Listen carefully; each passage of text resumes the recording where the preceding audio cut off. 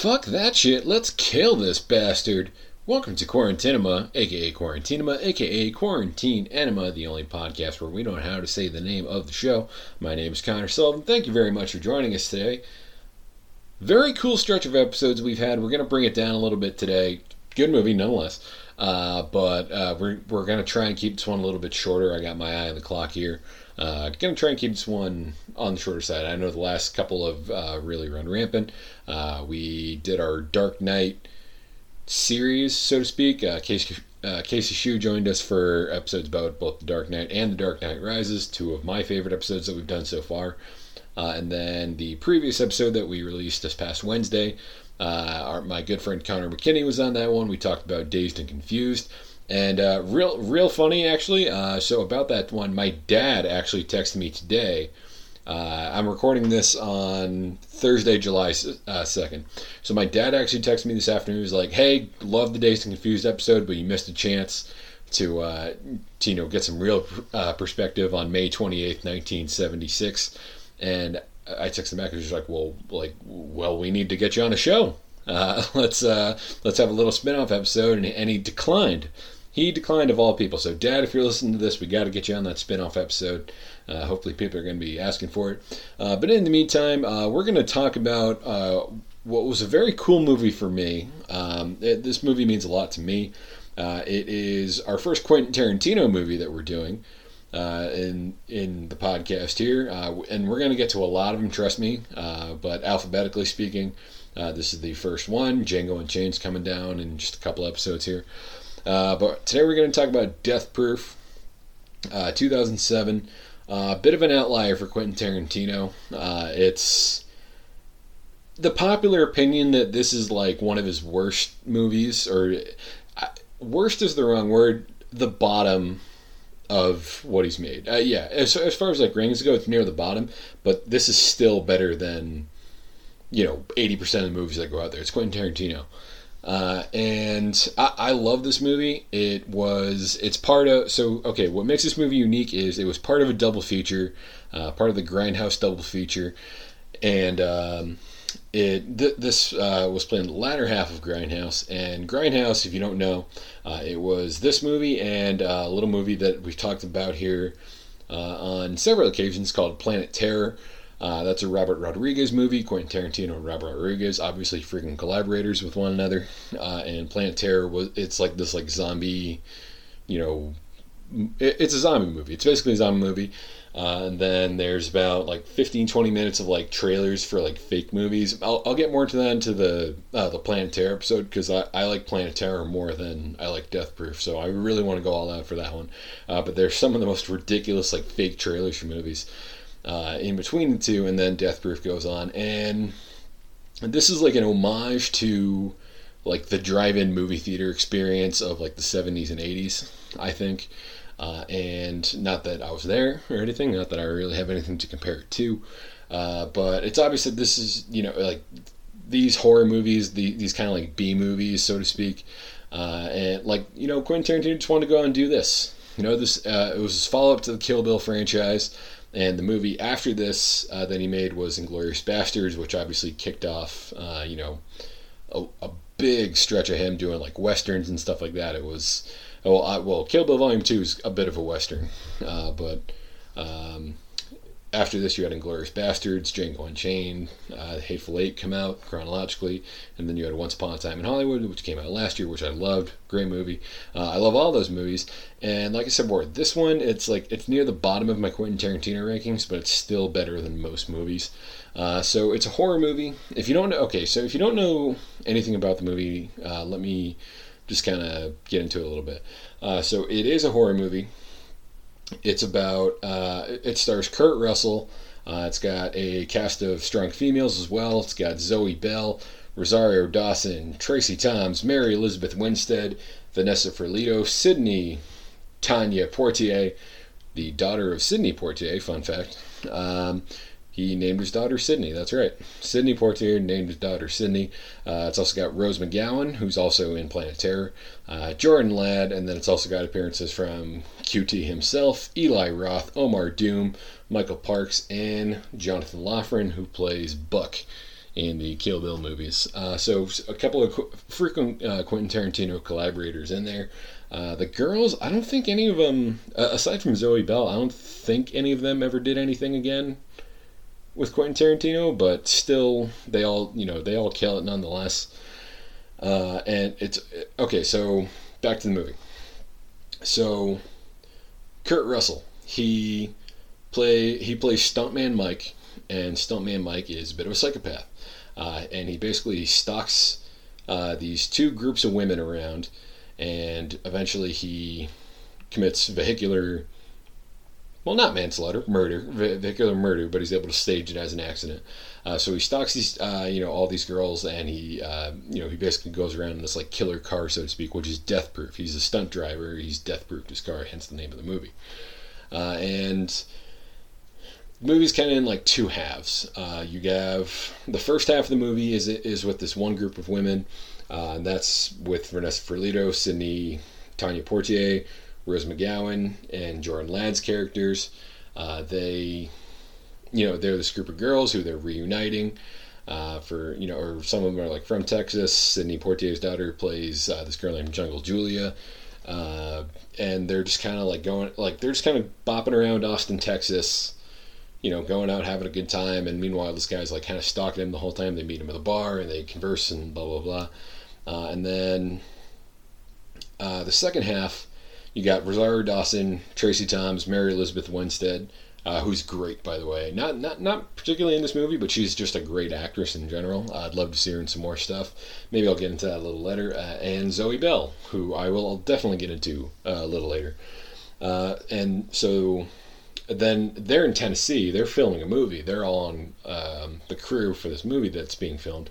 And Kurt Russell, he makes his way up to Tennessee after Texas and blah, blah, blah. So he's a psychopathic car killer, if that makes any sense. It sounds a little odd to explain. The movie, it's definitely the slowest of all the Quentin Tarantino movies as far as the dialogue is concerned. It's not as, whippy or snappy as, a lot of the other ones.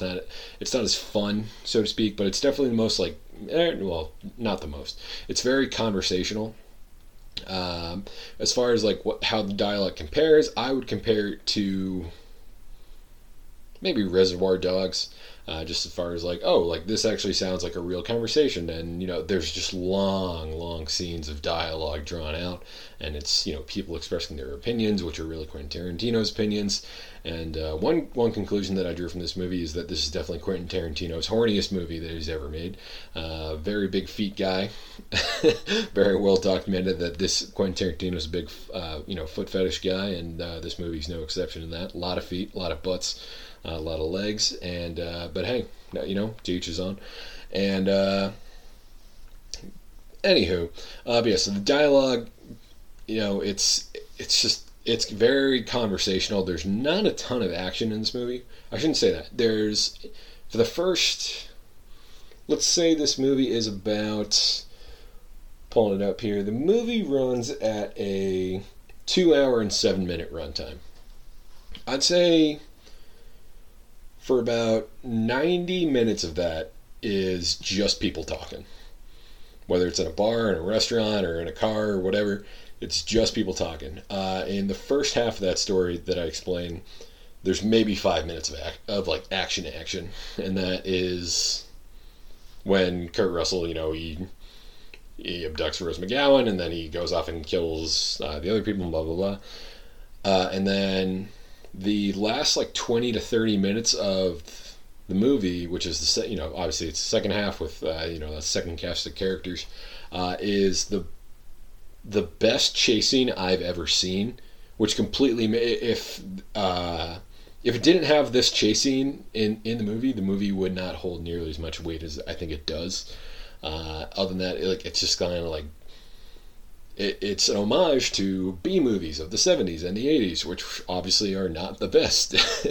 And without this chasing, it probably would not have been the best. But it's one of the best chasings I've ever seen put on film.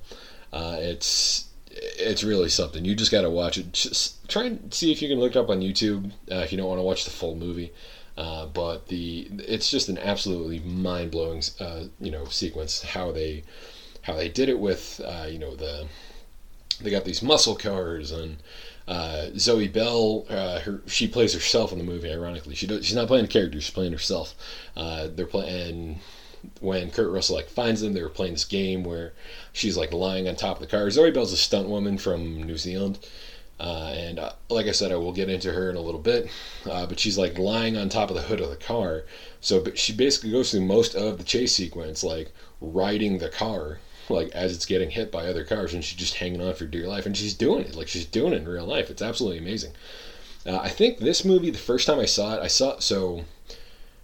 saw it as a part of Grindhouse. I think I might have been actually with Casey, the guy who did Dark Knight Rises, Beer Fest. No, did he do Braveheart with us? No,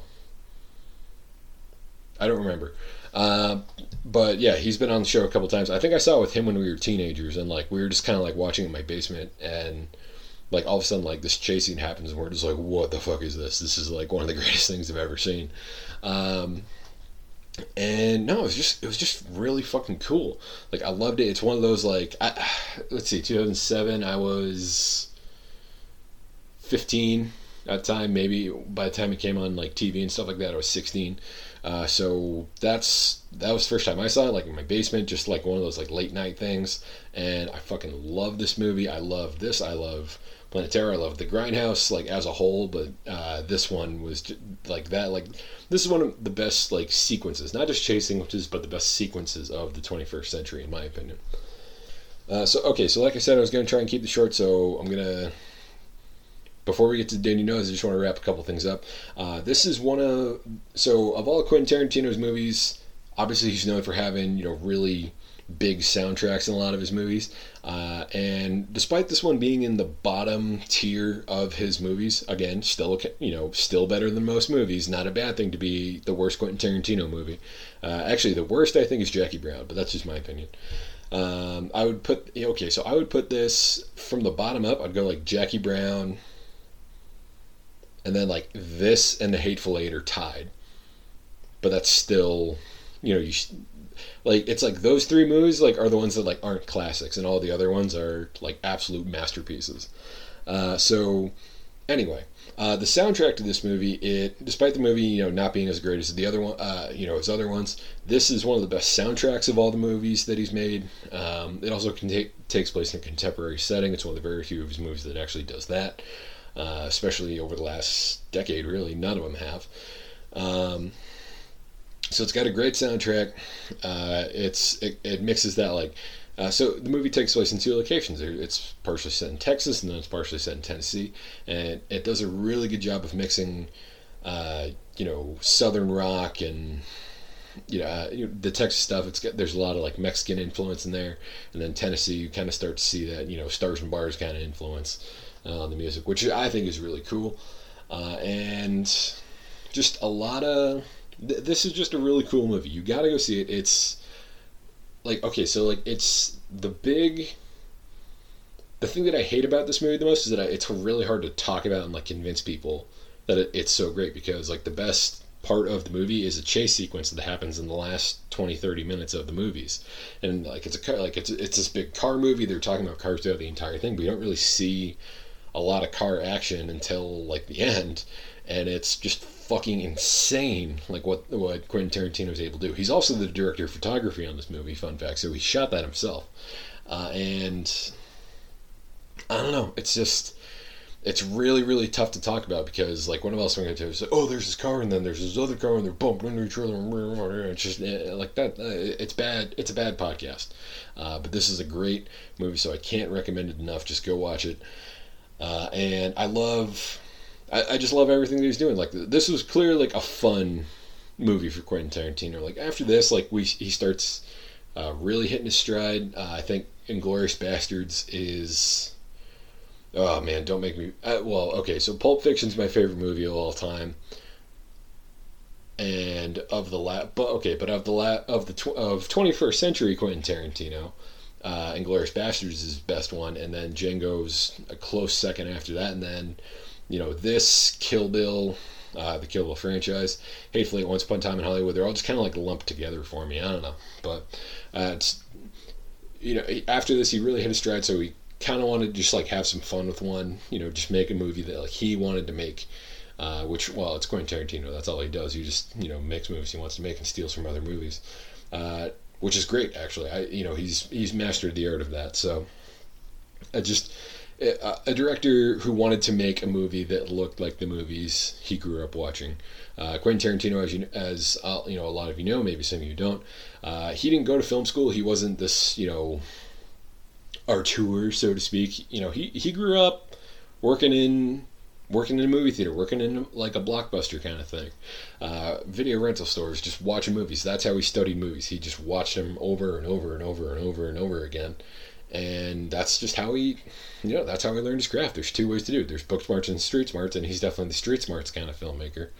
It's done in all of his movies. He just kind of pulls from other things, which is totally fine in my opinion. If no one is better at kind of like reaching into the history of film, saying like, oh, well, what if we do this? And then, doing it even better than they did. So, those are just some of my thoughts about the movie. Trying to keep this one short, so why don't we get into the Did You Knows? So let's get it on. Zoe Bell, I mentioned her earlier, first one. Zoe Bell does all of her own stunts in this movie. She was the stunt double for Uma Thurman in the Kill Bill series, which was also written and directed by Quentin Tarantino. So, like I said before, Zoe Bell, she plays herself in this movie, Zoe the Cat. And just before all this, she had done 2 films worth of stunts for Uma Thurman in Kill Bill. And Kill Bill's, one of the best action franchises, sagas, whatever you want to call it. Saga is probably a better word for it. But there's not a lot of, at the time at least, there's not a lot of like female-oriented action movies. And Kill Bill was certainly one of them, and one of the biggest ones ever made at that point. And Zoe Bell had the distinction of being the stunt lady for that movie as the main character, the bride, or Beatrix Kiddo, as she's later revealed to be named. But Zoe Bell, like Quentin Tarantino, just wrote her into this movie, and she's playing herself. She's and she's just working on all this stuff. She's just like, okay, like I work as a stunt woman. I'm from New Zealand. I like cars. I like this. I blah blah blah blah blah blah. And she's great in this movie. Very fun casting. She appears in a lot of Quentin Tarantino movies after this.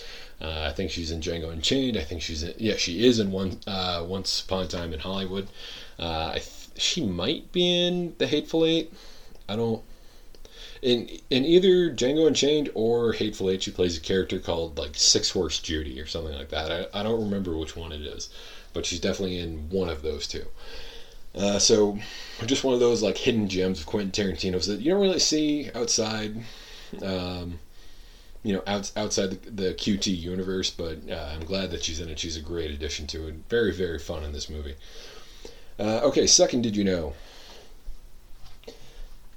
This is the only Quentin Tarantino film that happens in chronological order without flashbacks. So I never pieced that together, actually, until this viewing. So I watched the movie, then I did the Did You Knows, and I just never put 2 and 2 together that this is the first time that's ever happened. Let's go to the filmography. Reservoir Dogs, Pulp Fiction, Jackie Brown, Kill Bill 1 and 2. This, Inglourious Bastards, Django Unchained, Hateful Eight, and Once Upon a Time in Hollywood. Those are all stories that heavily revolve on, non-linear storytelling, and this is the only one that's just like, yeah, it's just straight up like this is what it is. There's no gimmicks, no nothing, just good-ass car chases and a couple of cheap scares, and that's kind of it. And like I said before, not the best one. I don't think that's why. It's certainly not for lack of creativity. It's a little slow at points. It's a lot of the dialogue that slows you down, and just a complete lack of action compared to most of his other movies. Quentin Tarantino, his dialogue is very smart and it's very his, so to speak,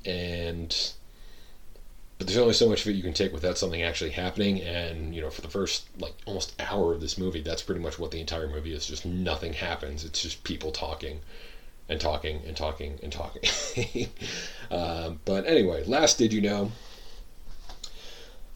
Tarantino came up with the idea for Death Proof when he was having a drunken hotel night with friend Sean Penn. Tarantino wanted to buy a Volvo because he, quote, didn't want to die in some auto accident like the one in Pulp Fiction, end quote. In regards to the safety of the car, Sean Penn said, well, you could take any car and give it to a stunt team, and for $10,000 or $15,000, they can death-proof it for you, end quote. The death-proof phrase had stuck with Quentin Tarantino after that. A drunken hotel night with Quentin Tarantino and Sean Penn. I both equally need to be a part of that room and want nothing to do with what's being said in that room. Just two complete dudes who live in their own worlds, and that's totally awesome to me. I'm actually going to put... So Quentin Tarantino, he's had this whole thing going for a long time. Where he's actively spoke about I'm going to make 10 films, that's it. He counts Kill Bill as one film, so technically he's already made 10, he's released 10, but he counts Kill Bill as one film, so he's made 9, so to speak, and they shot them at the same time or concurrently or whatever it was. So he's been very active in saying that he's going to have one more film, and I'm going to put good money on Sean Penn being in that movie. I don't know what it's going to be. I have no idea. He hasn't dropped any hints. He's notoriously tough to get, spoilers out of. I don't know. I can just picture Sean Penn being in that last movie. He works with some of the best actors in Hollywood. He's really good at revitalizing careers of great actors. Look what he did with John Travolta in Pulp Fiction. It's all over. His filmography basically is just Mike Myers and Inglourious Basterds. Christoph Waltz, he plucked him out of obscurity and gave the guy 2 Oscars in a 4 or 5 year span. I think Quentin Tarantino would absolutely put Sean Penn in one of his movies. I can kind of see it, and maybe that's just because Chris Penn, Sean's late brother, he was in Reservoir Dogs, which is the movie that started, everything for Quentin Tarantino.